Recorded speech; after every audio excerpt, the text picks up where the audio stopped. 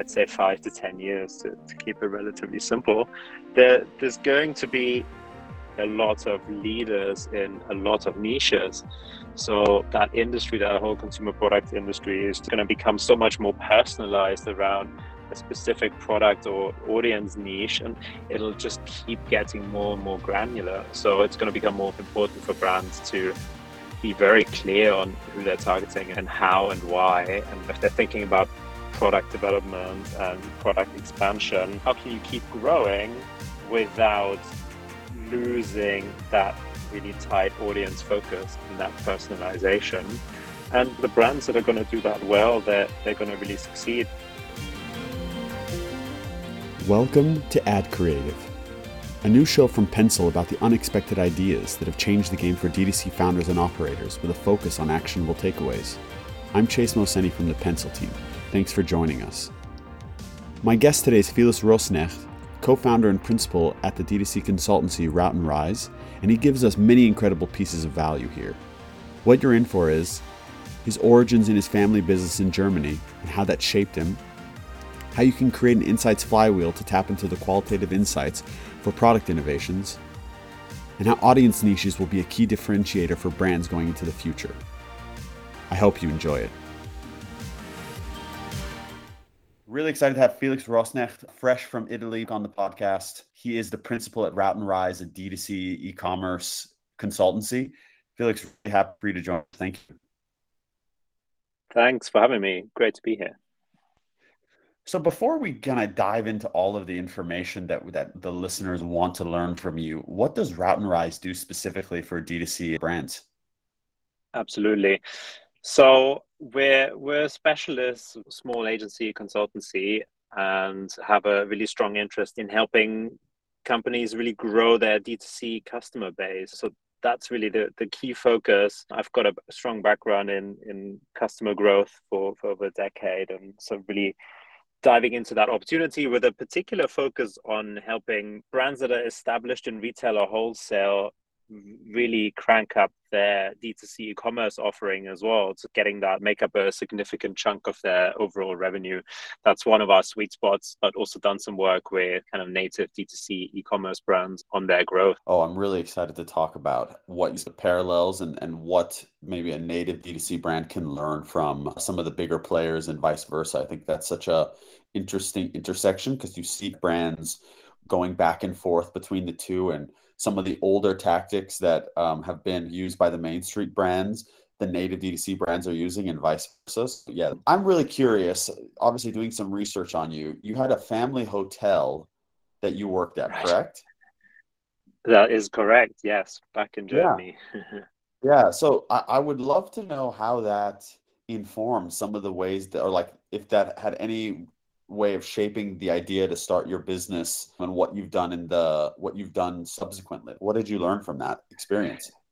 It's good you're asking. You know, it really has had an impact, and that's probably only something I realized a couple of years ago, I would say, after already working for quite a few years, that it seems to have really shaped the way I think about business growth and taking a really longer term view on getting the fundamentals of the business, and then just really putting the work in to build something up over the long term. Doesn't mean that you can not have really quick successes and fast progress as well, but just really taking that perspective, because my dad was the last one to run that business full time, but he is the third generation in that company. It was built over a century to what it has become. It's still going now under new ownership.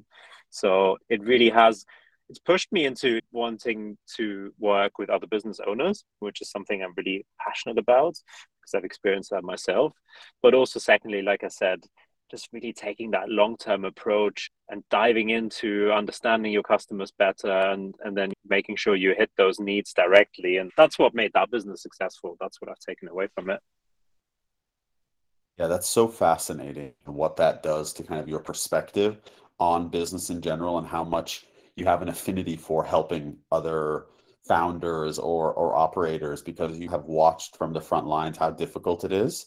And I mean, your dad didn't have access to a podcast when he was starting out. Neither did the rest of the other two generations that had run the hotel Even before less. that. So that's, yeah, exactly. So that's Yeah, that's incredible. So I'm really curious how you got the idea to start Route and Rise, because I know you had another consultancy beforehand and had worked at various other consultancies before that specifically. So what gave you the specific idea to start this? Because I know this is a newer business for you. It is. I've been, like I mentioned, I've worked over a decade on B2C growth and mostly in the consumer space, but it's not just consumer goods, but also consumer finance, education. They've been some of the bigger trends there. And I've always been passionate about growing companies' customer base and really building the right kind of strategies for that. And in line with that, I had an agency for a few years that was mostly working on performance marketing and digital growth for a range of startups in a bunch of different sectors. So there was definitely some e-commerce, but also fintech, insurance, property. So quite a mix, and it was going really well between sort of 2015, 16 and 2021. So we had a good stint of 5 years of doing that, some really great success stories, growing customers and growing brands to where they were able to take off. And this was mostly in the UK and European market. But what I did realize that on one hand, there's a really great opportunity specifically in an e-commerce and consumer products. So I really just decided I wanted to become a lot more focused on the industry in particular. A lot of the techniques around growth apply in different industries, but we need to be specific here. And that was something where I saw the biggest opportunity out of the industries that I worked in right now, was to really get involved in that next wave of e-commerce, which I'm seeing happening. That's one thing. And the second one was to decide to become more focused on the customer insights generation side of things, where we've seen a massive drop off in efficiency for digital advertising channels over the last 2-3 years. When we started the previous agency, it was just flying and it was still very cheap, but now that sector has really changed and the situation is a very different one. So I decided to relaunch as a new consultancy and Root and Rise to, again, like I said, really focus on that massive opportunity in D2C, especially for more established brands. And then also just become a lot more focused on generating those zero and first party data insights about customer bases to really, inform creative development, inform channel planning, inform the sort of broader targeting decisions. So it was a decision which, similar to what I recommend to my clients, you got to zoom out a little bit sometimes and look at your industry as a whole and some of the trends that are happening there. And looking at those, I realized that that was the best business to be running for me for the next few years, and the services that I need to provide to these clients to be successful, if that makes sense. 100%. I think that's really insightful what you're saying about the change. I think it's almost similar to to the article that you just wrote about the different waves of D2C and reacting specifically to that and trying to get ahead of it. I'm really curious because I think we're going to get into Insights Flywheel and all of those things coming up here. Mm-hmm. How prepared do you think brands are in general to be able to do this first party and zero party insights that deliver value to them? Because I find it seems still like everyone is very behind the eight ball on that. It's a really interesting question because I think at the same time, it's never been so doable to generate really credible, insights and even frameworks for getting more customer insights and customer data, because the technology just keeps on advancing. And now with platform technology, it's just so much easier to get a level of analytics and get access to your customers that's unprecedented. It used to take corporates to spend a lot of money on big data platforms and big research teams, etc. So all of that can be done a lot more simply now through various platforms that might just charge you a monthly subscription. That's one factor there that's become a lot easier. But on the flip side, that also increases the pressure on brands to use those tools well and to focus on the right kind of insights to gather, the right kind of data, what to do with it. Because some of your competitors will be doing it well and they will make sure that the channels still work for them. So if you don't, then you have a problem. So the competition for having a very informed view on your customer has really gone up. So I think a lot of brands still aren't quite there yet in terms of having the willingness to really dive into their customer base and maybe taking some uncomfortable steps to maybe put some of their assumptions out on the line. They might have assumed for years that customers want this. Maybe they want something slightly different, and it might be a little bit uncomfortable to say, okay, maybe we were wrong for a bit, but let's refine this and let's see, where we can take this. But also just making sure that you've got appropriate level of complexity when it comes to insights and data, depending on the stage that the company is at. The more advanced and the bigger company gets, the more elaborate and sophisticated that should become.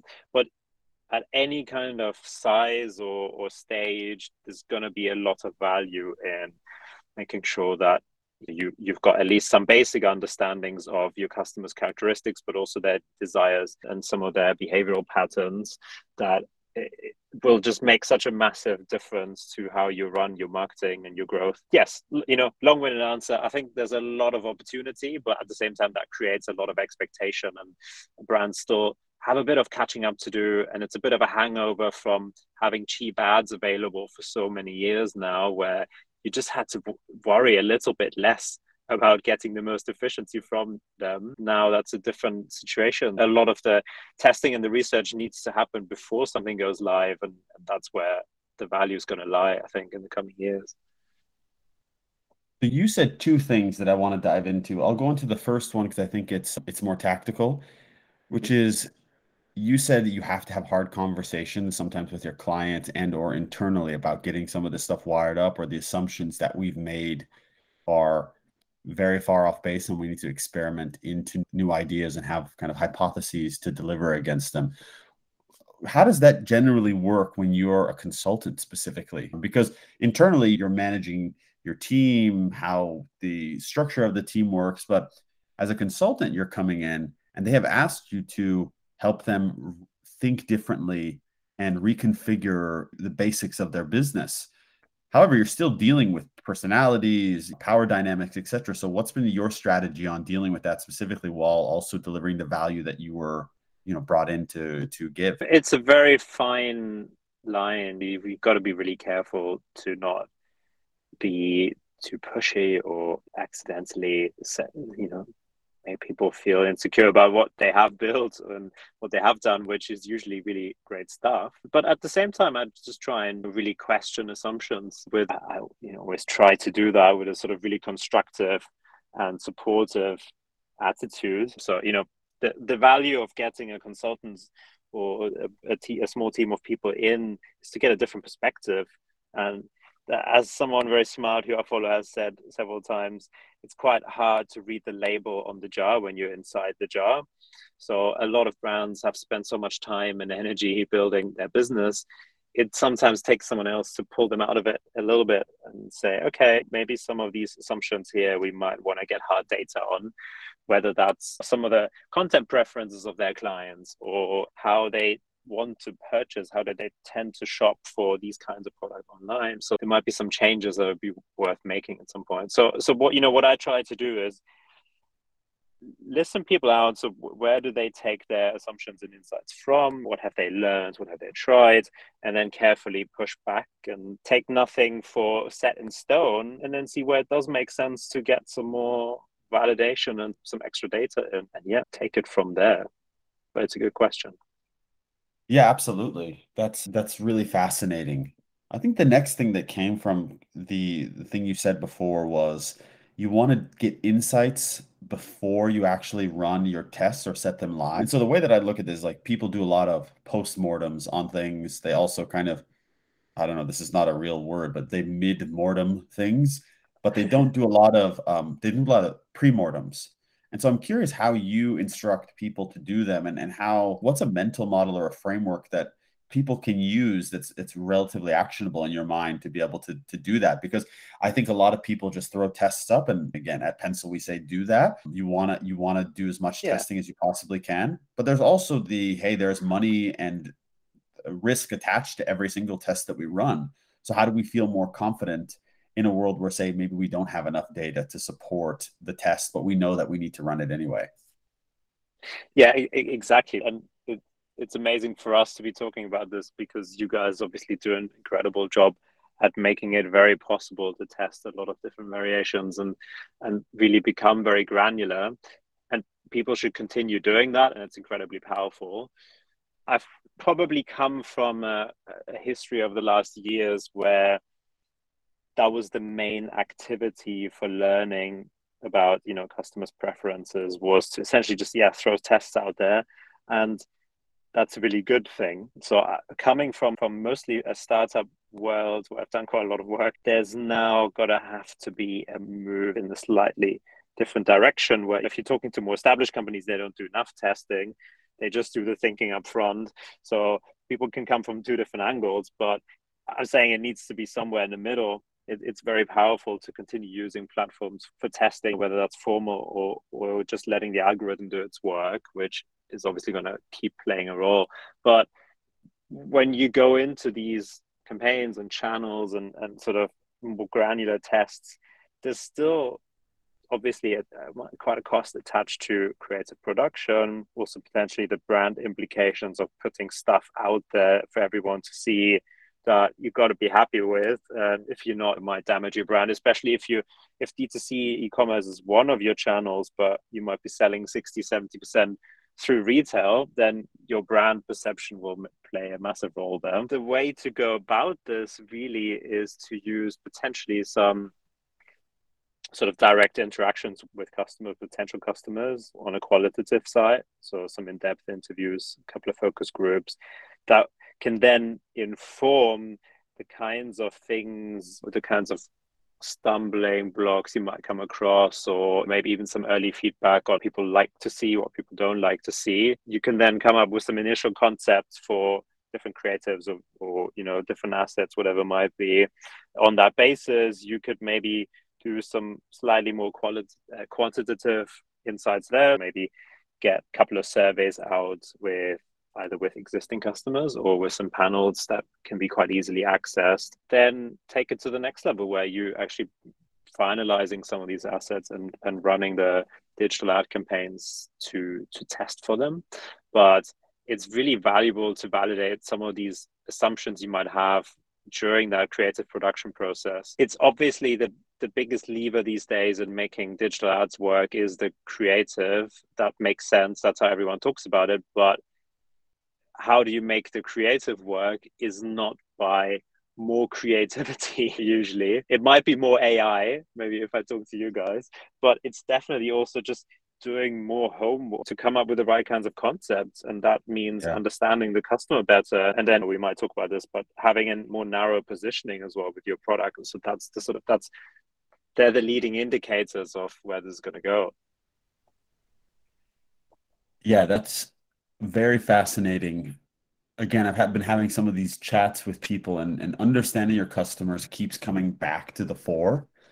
And I think it's incredibly salient is considering what you're talking about, rising CPMs, different channel distribution, etc., is understanding what customers are there and where your customers are and how to interact with them. I was curious, earlier you said there are some simple tools that you can use to get some of these quantitative insights. So what do you usually recommend to people? Say they have a small budget, what can they do to go and interact with prospective customers if they're using current customer? It's essentially all free if you want to go super simple. So if you have an existing customer base, you can literally email them or send them a type form and jump on a Zoom or, you know, a Hangout and have some of these conversations. The tech doesn't need to be complex there. You just need to make sure that you're actually asking the right sort of things, you're engaging with people in the right kind of way, which can be hard if you're not used to that kind of work. The colleague in my team who runs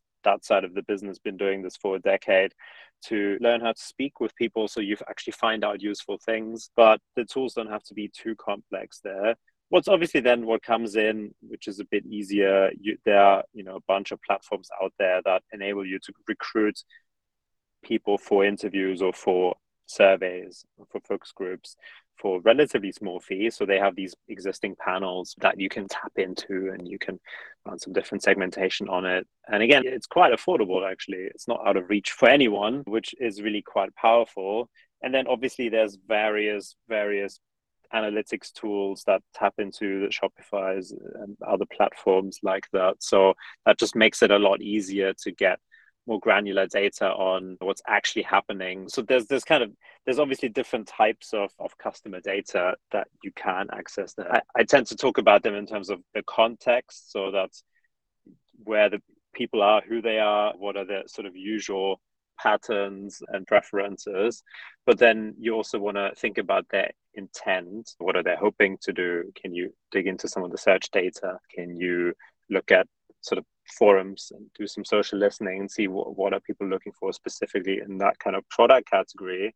And then there's the action that they're taking. So that's stuff you can measure on your website, on your ad channels very specifically. So really building the context, the intent, and the action, that full picture. There's various analytics tools and insights tools that people can find the one that suits them best. Do a quick Google around for that kind of stuff. But it's, yeah, compared to maybe when I started doing this a decade ago, where it was mostly the corporates that were doing all of that kind of stuff, you can get pretty quick readings on any of these things, and it doesn't take massive projects anymore. So it's just become a lot more agile to get these insights and specific bits of feedback on campaigns, for example. Like, maybe give you one nice example, which I read about recently as well, is a company in the UK called Bloom and Wild, and they do a lot of gifting online for flowers and other sort of gifts for holidays. And they decided for one of their Valentine's campaigns a couple of years ago to just figure out whether people actually want red roses, because they thought it's probably a bit cheesy. What are we doing here? And they did some surveys, some interviews to really figure out that people actually hate getting red roses for Valentine's because it's very uncreative.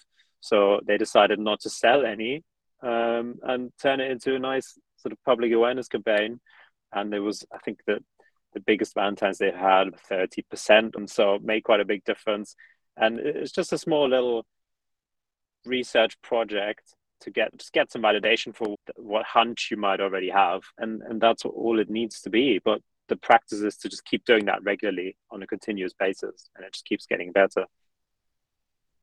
This is really fascinating, coming back to your idea of positioning and how you can get quick insights, and there is information out there. I have found, and this is not to denigrate anybody, but we all get very myopic. It's like you said, you can't see the label from the glass jar.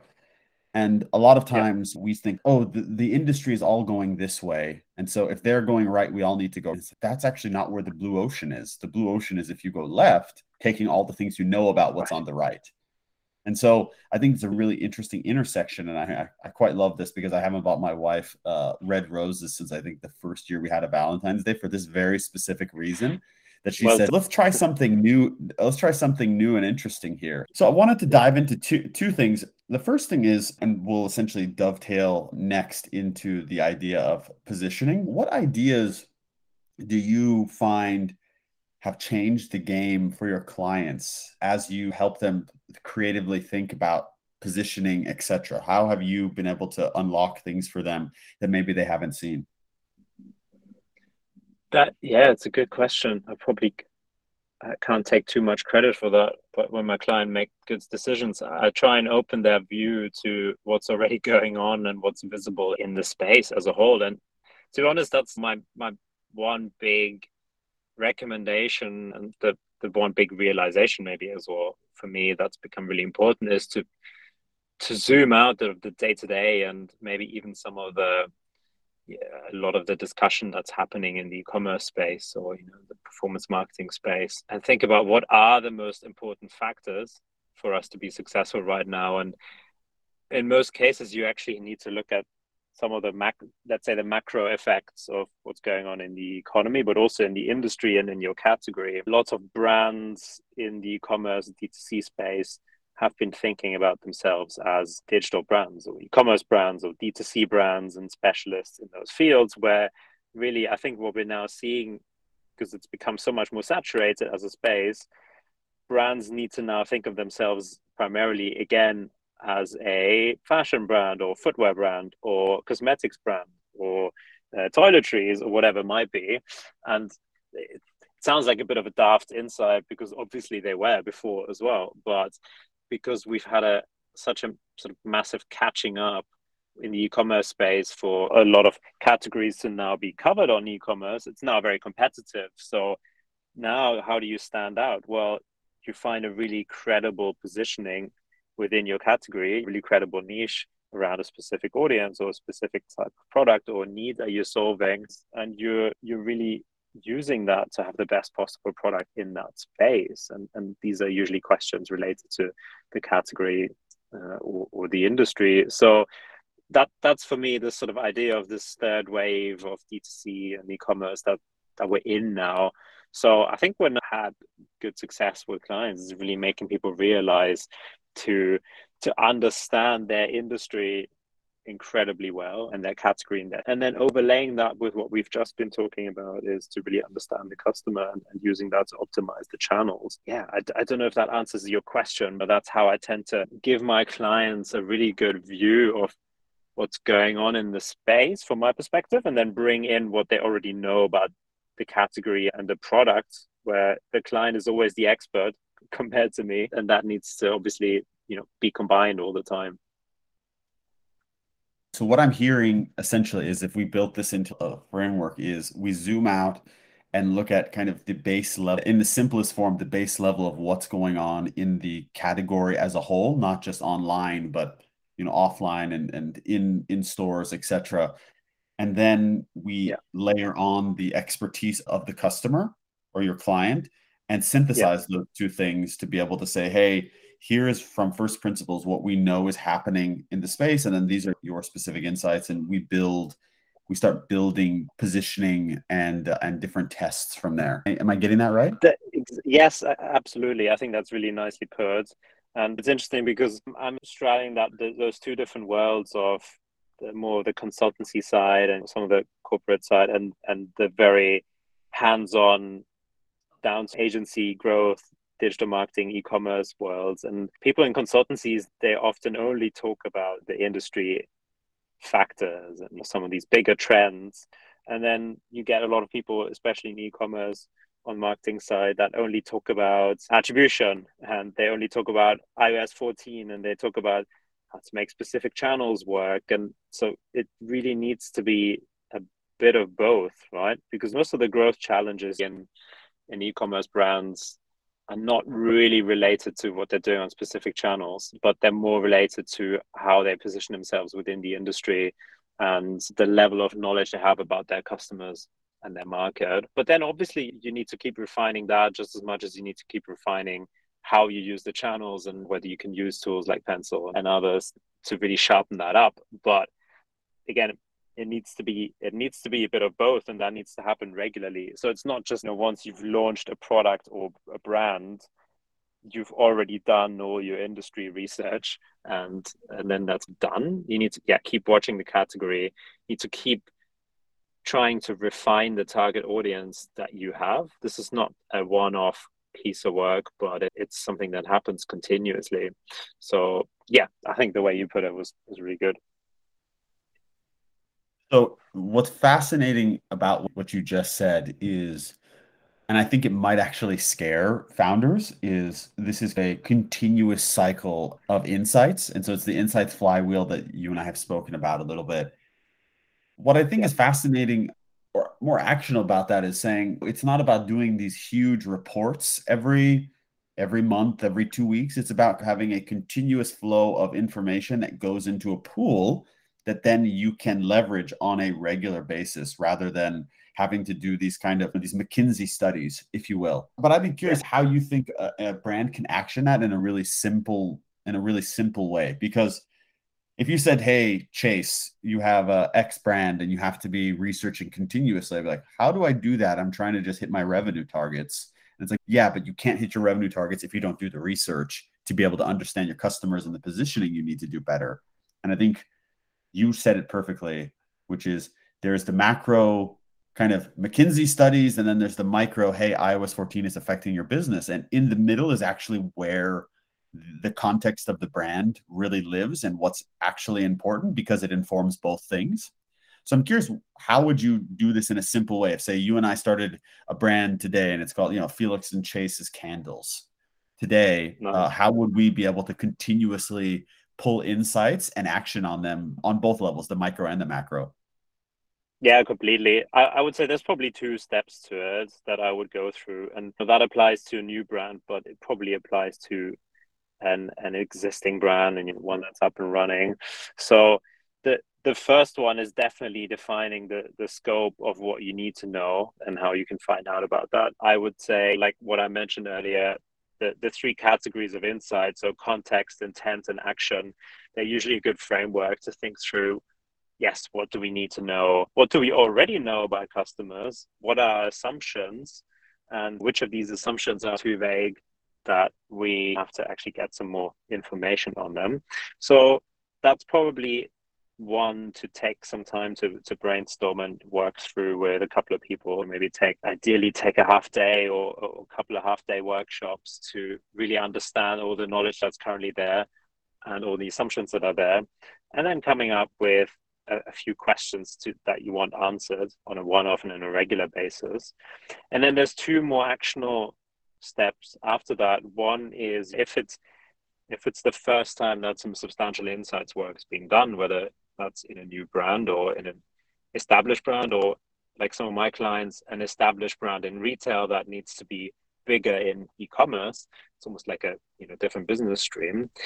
You want to do a one-off piece of research and data generation that is going to form the foundation where you don't need to do it constantly. So there's usually qualitative aspects to it that will help inform the quantitative aspects. So when you having some in-depth conversations with existing or potential new customers, it actually brings up a lot of the things that you need to know more about, so that some assumptions come out about what they like about the brand or what they don't like about the product or how they tend to shop in that sort of category. And then you can form some more hypotheses with that and use them in a more quantitative study. You can use some data survey tools and some tapping into some of these existing audiences and panels, which would be worth doing definitely as a one-off. And again, it depends a bit, what are the main pain points right now for the brand? Is it about retention, or is it more making some of the conversion rates improve in certain channels or for certain cohorts? So just really letting yourself be guided by the main problems you're trying to solve. First step, defining the scope and the question. Second step, do a one-off piece over, let's say, a 1 or 2 month period that will generate a bit of a report. I say carefully because we don't need lots of slides. We just need a one-off piece of learnings.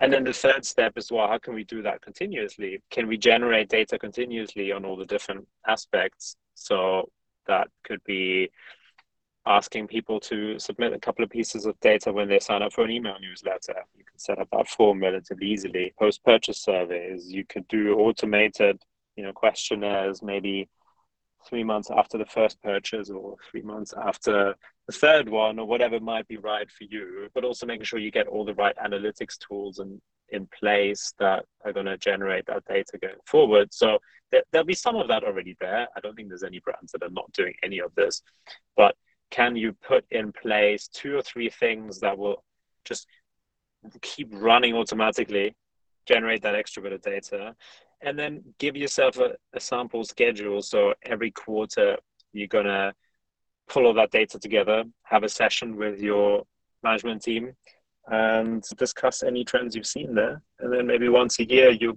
repeat the sort of more in-depth one-off piece, which has a bit more qualitative aspect to it.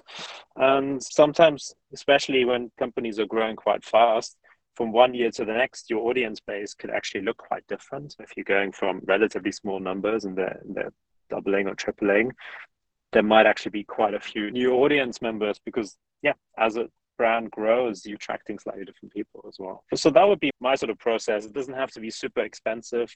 It doesn't have to take loads of time, but it does take enough time, or you need to take enough time to do it properly. So if you're worried about going out of business in 3 months when you need to get your numbers up, otherwise you can't raise more funding, etc., then it's going to be difficult to do this. So you shouldn't get into that position in the first place, and give yourself a little bit of that time for sure. I want to ask a few more questions here. First, Mhm. we've already talked about how the landscape is changing. We've essentially talked about how you can build an insights flywheel for your team. What's overhyped right now? I think obviously there's a lot of things. So insights flywheel, I think, is still actually underhyped, to be completely frank with you. What do you feel when you talk to brands is being overhyped right now as a silver bullet? I want to say anything to do with VR, metaverse, Yeah. Web3, which are all pretty fascinating topics, but or blockchain even, we're a long way away from that having any impact in consumer products. But my main point is that people get too hung up about channel tactics generally. And obviously privacy changes, I think they're right to be happening. They have a massive impact. It's very difficult for brands. And yeah, there's going to have to be some new ways of approaching these channels. But if that's all you're thinking about, then it's going to be really hard to get away from that. There's a lot of brands that are still doing incredibly well using Facebook ads and a combination of other channels, right? Because they've got their customer journeys figured out. They have a pretty strong unit economics, so it continues working. So yes, tactics overhyped, and positioning and insights generation, I think, is generally underhyped. That's why I keep talking about it until people get bored of it. I think it's going to become more and more a part of everyone's essentially stack, if you will. And we all have these tech stacks. I think we're going to have to build more into that regarding positioning and insights, like you're saying. So what's your big idea of where the industry will go next? Yeah, it's a great question, and I wish I could forecast it perfectly. I think for me, like I said, I see this as the third wave. The first one being in the very early days of big e-commerce, when eBay and Amazon really pushing into that, and things started really taking off. The second wave being all these D2C leaders, native D2C leaders that popped up, Harry's, Warby Parker, etc., and they benefited from really cheap ads and quite low saturation in a lot of categories. So we really saw very fast growth of some category leaders, not just even individual products, but category leaders. And that's really shifted again the last sort of 2 to 3 years. So what I'm envisaging now for the next, let's say, 5 to 10 years, to keep it relatively simple, there's going to be a lot of leaders in a lot of niches. So that industry, that whole consumer product industry, is going to become so much more personalized around a specific product or audience niche, and it'll just keep getting more and more granular. So it's going to become more important for brands to be very clear on who they're targeting and how and why. And if they're thinking about product development and product expansion, how can you keep growing without losing that really tight audience focus and that personalization?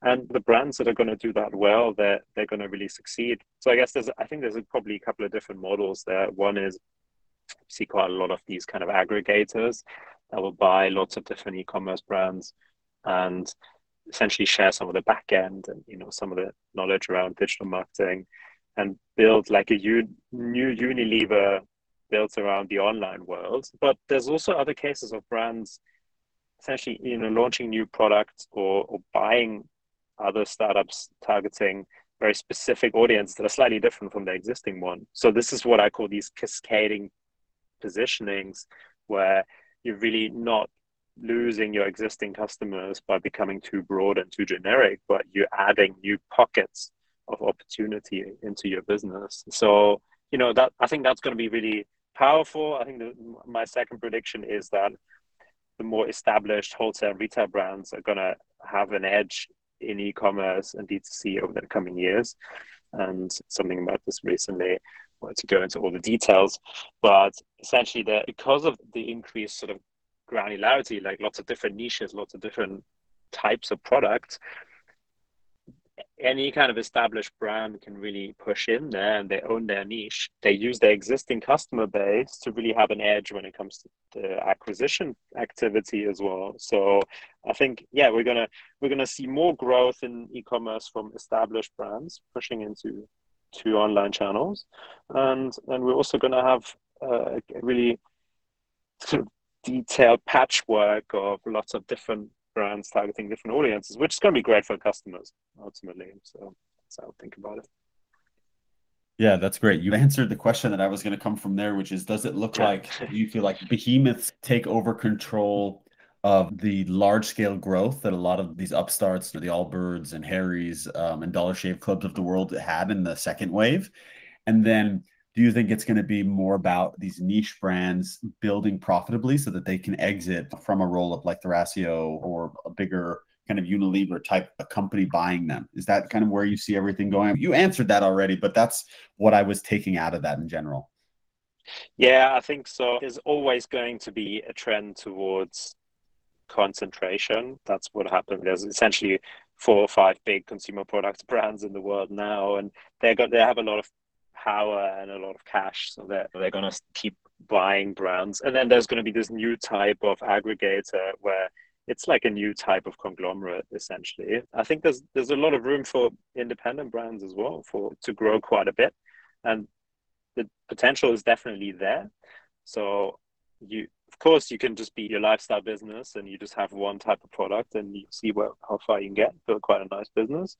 But there's a lot of growth potential to add these additional bits of positioning, these different audiences, these additional kind of segments. And that's going to be the challenge. How do you keep growing without losing your audience focus? I think in 20, 30 years, it's going to be some big new brands sticking out of the Unilevers and Nestle's that are more online first and digital native. And I think that'll be a good thing generally, I would say.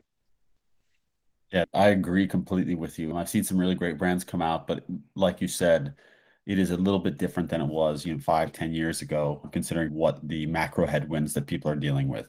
Okay, so we're Correct. going to Yeah. go into rapid fire right now. Where do you get your best idea? When I exercise, I think, because then there's no distractions and suddenly these things pop to my mind. How often do your parents ask you what you do exactly? Oh, they've given up a long time ago. My dad used to have a hotel and a restaurant, so that's pretty obvious. So they try. I think once a year we sit down and we have a bit more of a chat. So Yeah. What D2C buzzword do you hate most? I don't even know the buzzwords because I try not listening to Uh, them. so yeah, you have transcended the buzzworddom. That's great. What skill has served you best in life? Gaining perspective.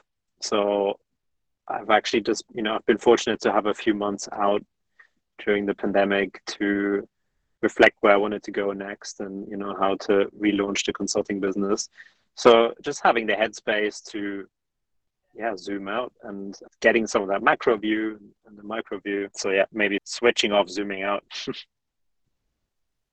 What's the best piece of advice you ever received?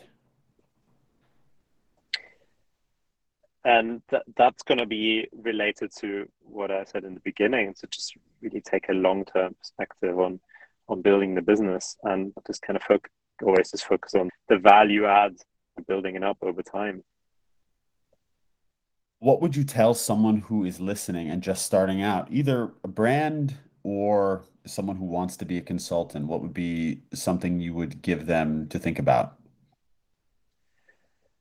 So just be really focused on what you think the best opportunity is. So for a brand, is there a very specific market that looks a bit underserved right now? Or I mean, similar for a consultant, where can you really add value? And then making sure that there's actually a strong commercial proposition in it.